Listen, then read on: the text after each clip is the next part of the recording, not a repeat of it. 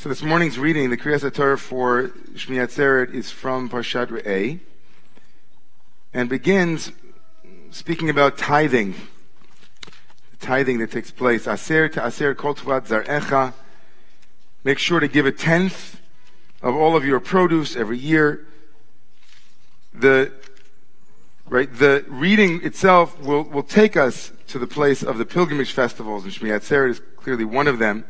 But it begins with this tithing, the importance of giving tzedakah, of giving a portion of whatever your yield is, a kind of expression of our collective responsibility for one another, that we are to support one another. It's kind of fundamental. God has given you a bounty, God has given you more than what you need, or given you what you need, and there are others who need.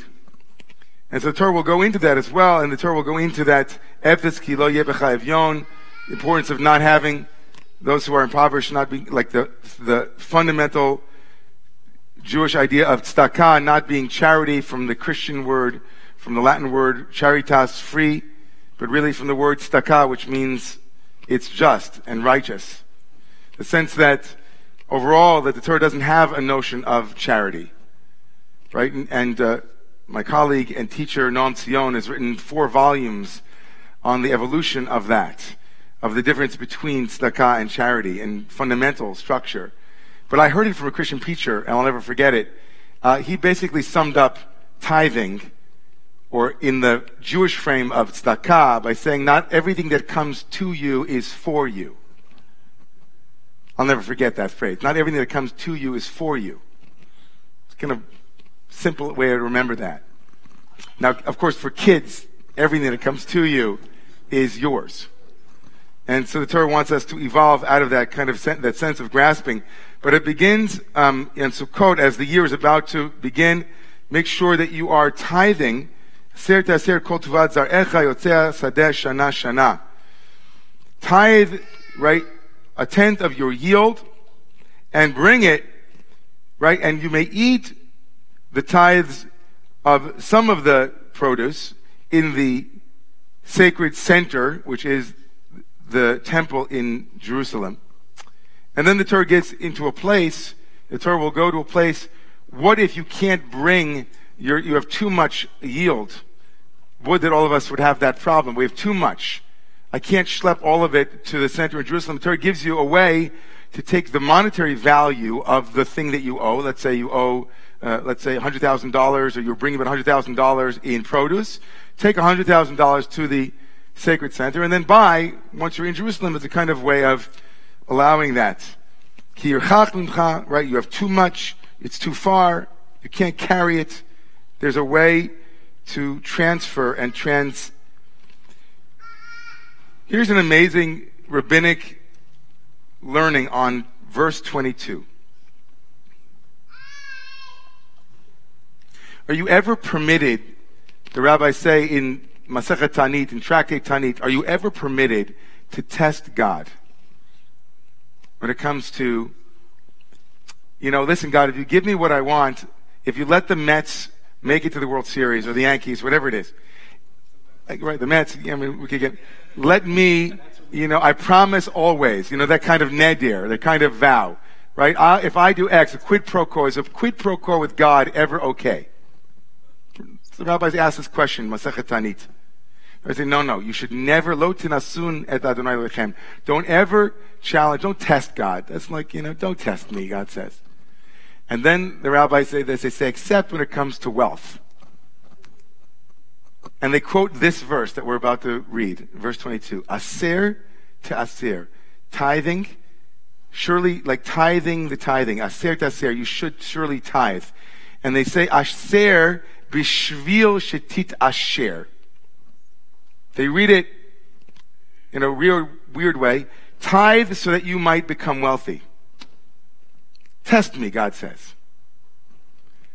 Now, I think it's demonstrably false in any version of empiricism that we might adopt at this moment, that if we were to take some kind of study that those who would test God and say, here, I'm giving this $10 that I might have a tenfold. It's certainly the case that we have many wealthy people that don't give money and many people who are not wealthy who give tons of money by their own standard. What might it mean then? Let's open this up. Right? The rabbis might really have believed this, but what might we do with this framing? Tithing so that you might be wealthy. What's the simplest way to understand that and still keep it in the tradition without saying, oh, that's ridiculous? How might we reconstruct that rabbinic phrase in Tractate Talmud Tanit? Nigel Savage. David, I want to say that when you said just now, we know objectively that's not true. I think I'm really fascinated to say it really might be true. It might be. And I kind of feel as though there is data out there, not necessarily in a literal sense, but I think it's entirely, genuinely possible for real that if we could do a study of people who give more versus people who give less, that the people who give more actually genuinely feel more blessed. And we can conceive of giving more in a lot of different ways. But I really do think, again, not aggressively, but I really do think that it's, at least at some level, really true. So I love that. So Nigel's basically saying this. For those who didn't hear and those online, sorry, we don't have microphones around the room. Sorry about that. And those who are here who know what it's like to watch online and hear people, that people are saying things, you can't hear them, so you can appreciate that. Nigel said essentially, listen, let's be clear about when you say it's not true, which part of it is not true? I think I'm hearing you say that. I'm paraphrasing you. So it is, I think, empirically impossible to instantiate that those who give quote-unquote money and expect more money in return, right, that return on your investment or on your giving might not be demonstrably true. But there are studies empirically who've done over longitudinal studies about those who give, and giving itself as a form of, not all of my time is my time, right? Not all the time that has been given to me is mine. You can apply that same beautiful phrase from Andy Stanley to time and to resources, whatever the resource might be. Not all of the shirts that I've been, not all of the smiles, not all of it is mine. And to some degree, it's limited, and everything that is limited is also reliable for it. We have to give some part of it. And there are studies that show that those who give, by and large, have a higher happiness quotient. Right? They are wealthier in the sense of, right, hasameach v'chalko. They have a much greater sense of appreciation and a greater generosity of spirit. I think that is certainly, arguably true. And we know it also experientially. Forget about the studies. We know that when we pick ourselves up from whatever we're doing and we give an hour, we give a couple of minutes, when we give, we become, right, a little bit happier, a little bit more available, a little bit more present. Let's go there. Anybody else want to add? More than we have time? Gesundheit? Who would like to add something? Yeah. I think the well-being that is created in the receivers actually produces for the community more wealth. If my buddy isn't hungry, he will be more effective at harvesting from his field. This idea that spreading it around leads to more plenty at the community level has been empirically demonstrated. Absolutely. So just lifting that up as well, lifting up that it could have been that the rabbis were very, very smart in trying to incentivize people to give more tzedakah by telling them they'll have a really big ROI on whatever they give. Give $100 to the shul, and you'll have a bigger earnings statement at the end of the year. That could or could not be true. We don't know. It's a much broader conversation about that statement. But what is certainly true is both in what the two of you have said is that when we lift others up, there's a greater likelihood that when they're not hungry, when they're not wanting, that there is greater happiness collectively. Right? Beautiful. Let's hear some more Torah. Anybody else have some more Torah? I have plenty to share, but I want to hear from you guys. Anybody? Yeah. Rabbi Rivera? I've noticed that people that have no time give so generously. And it's always, I've always proven it time and time again, that the ones who have no time, who are so busy, will come up there and just say, here's my time. So those who have, Rabbi Rivera saying, those who generally don't have time, I mean, it's kind of a phrase, give it to somebody who has no time, give it to a busy person, that they somehow, they have no time, but they make time. They make time. Those who have no time make time, and that becomes a form of generous giving back as well. So time, talent, and treasure, usually the phrase in churches, time, talent, and treasure. They give of their time. Yeah. Aluma. This might be a little bit simplistic, but when I'm thinking about wealth, I'm thinking about the person who's giving will then become garmented in the attributes that we're all attaining to. So in giving, they become, so Alama is saying that when they give, and she's using a Hasidic and Kabbalistic phrase, they become garmented. There's a lavush.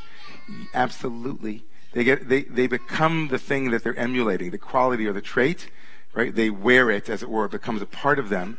And here they become, it's its own reward, right? Generosity is its own reward because you become generous people. When they give generously, whatever that might look like, it becomes what they wear. They live in that. Okay?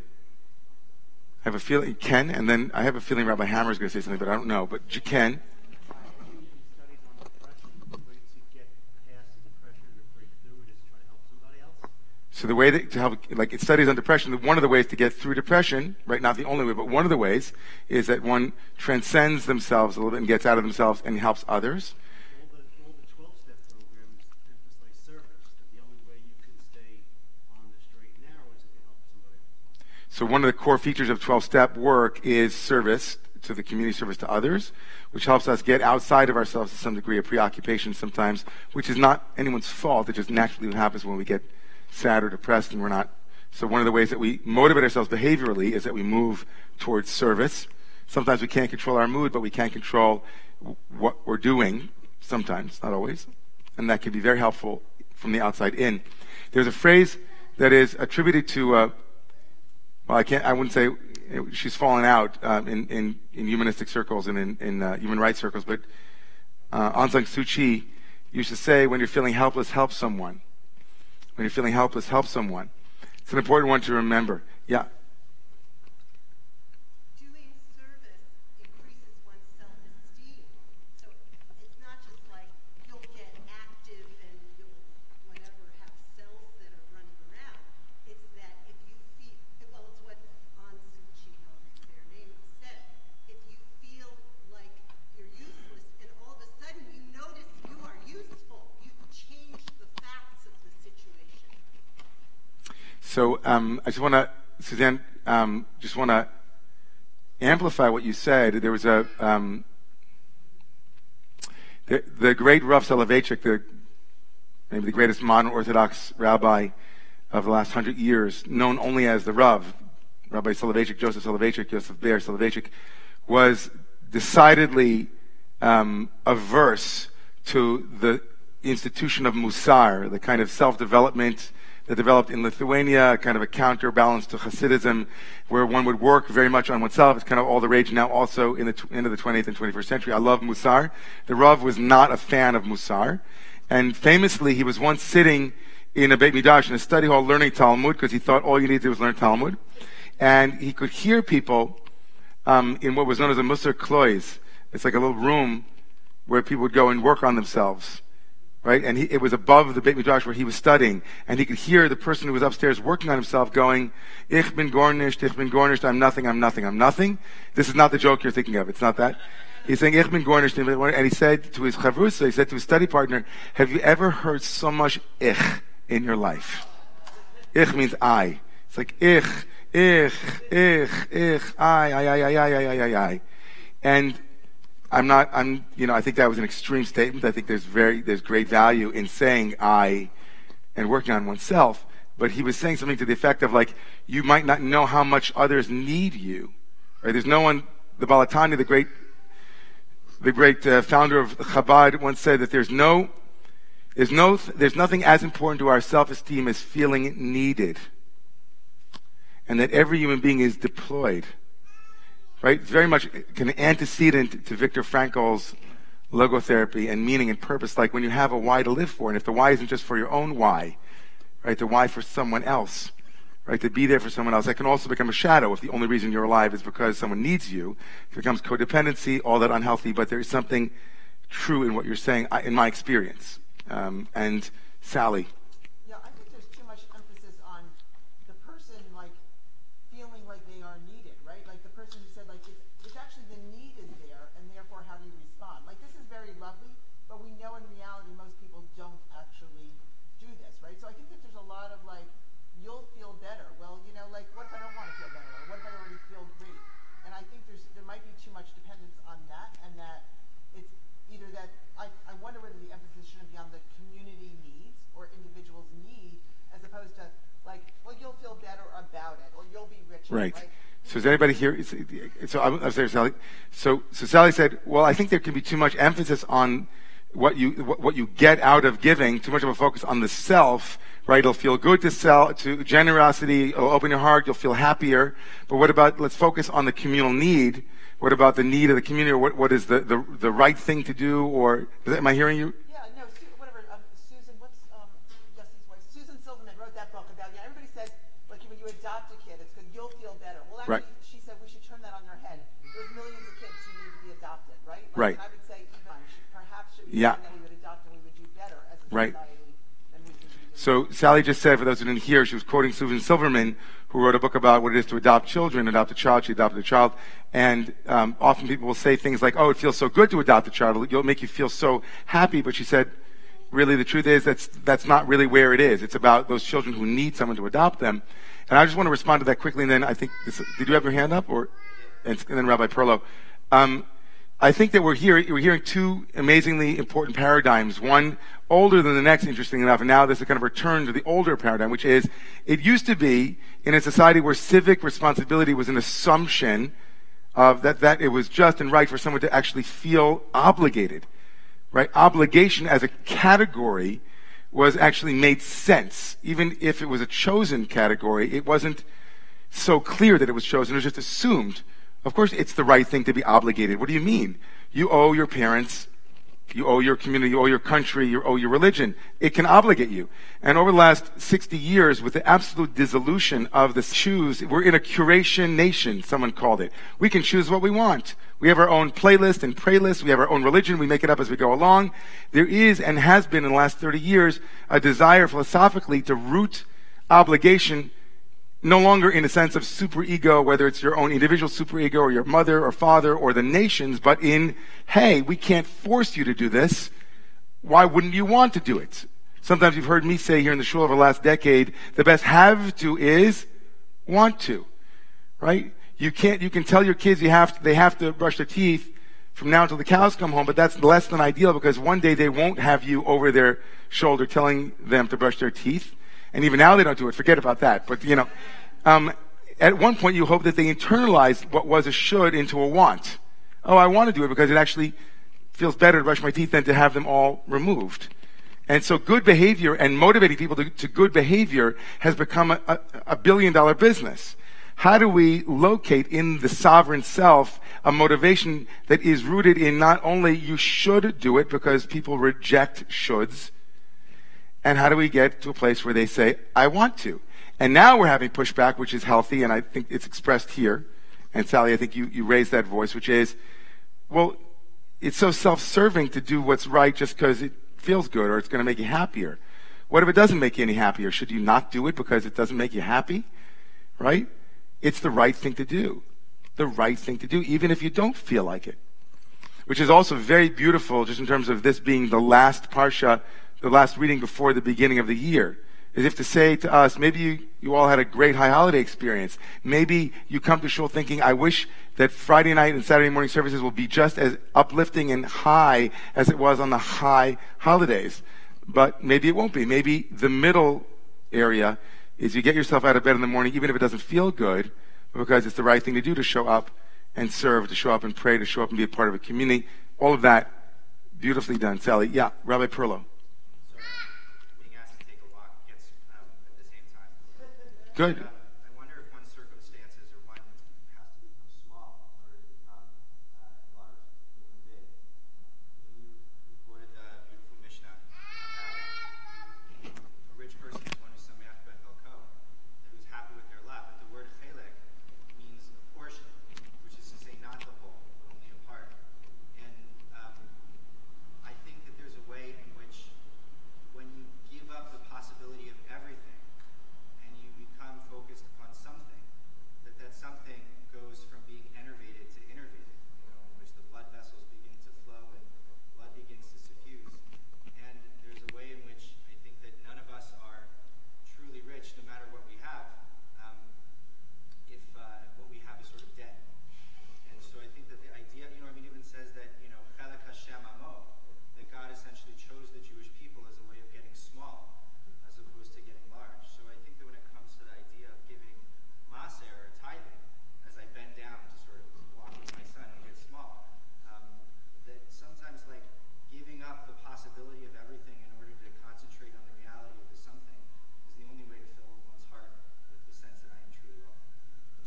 So I can't paraphrase that. That was too good. Did everybody hear that? Most of it? You all heard that? So Rabbi Perlow, by the way, is at the 92nd Street Y as the associate director of the Bronfman Center of the Jewish Life. So this teaching is found in the Sfas Emes in Ger very beautifully, specifically around Sukkot. That Sukkot is ufros aleinu sukkah shlemecha, like put a canopy of shalom over us. But the Sfas Emes says the word ufros, which means to spread over, also from the word prusa. He kind of plays with these two letters, sin and sin, samach and sin. He says, ufros aleinu, each of us has a prusa. We each have a little piece, what Rabbi Perlow called a chelek, right? We get small to be able to acknowledge there's little things that we can do. And with Rabbi Perlow's permission, I'm going to use his teaching to kind of open up for you this morning. So this reading on Shmini Atzeret, Dafka, specifically because Shmini Atzeret is the holiday of intimacy, where God, in the rabbi's mind, says, all 7 days of Sukkot are universal. All of the nations of the world are gathering, but I want one day alone between parent and child, just the two of us. And I loved that Rabbi Perlow brought us to a place of tithing and small. It can be a small act, a small chelik, a little piece, a prusa. So I'd like to call forward this morning for the open up, meaning anyone can come to the Torah if you feel called for this intention, to find a small place where you can give. It can be time, it can be treasure, it can be giving $18 a month to Chazon, which would be amazing, all of you, or giving 18 minutes a week to calling. It can be learning Torah with somebody, it can be something, but take a moment now, we're going to take 1 minute for you to think in to one chelek, one place where you can and feel called to give. Maybe because it'll feel great, maybe because it's the right thing to do, but maybe you can keep your motivation to yourself, but just come forward with the place in your life where you are going to be tithing and stand with the Torah this morning for the tithing aliyah of Aser Teser. Take a minute, everybody, to check in.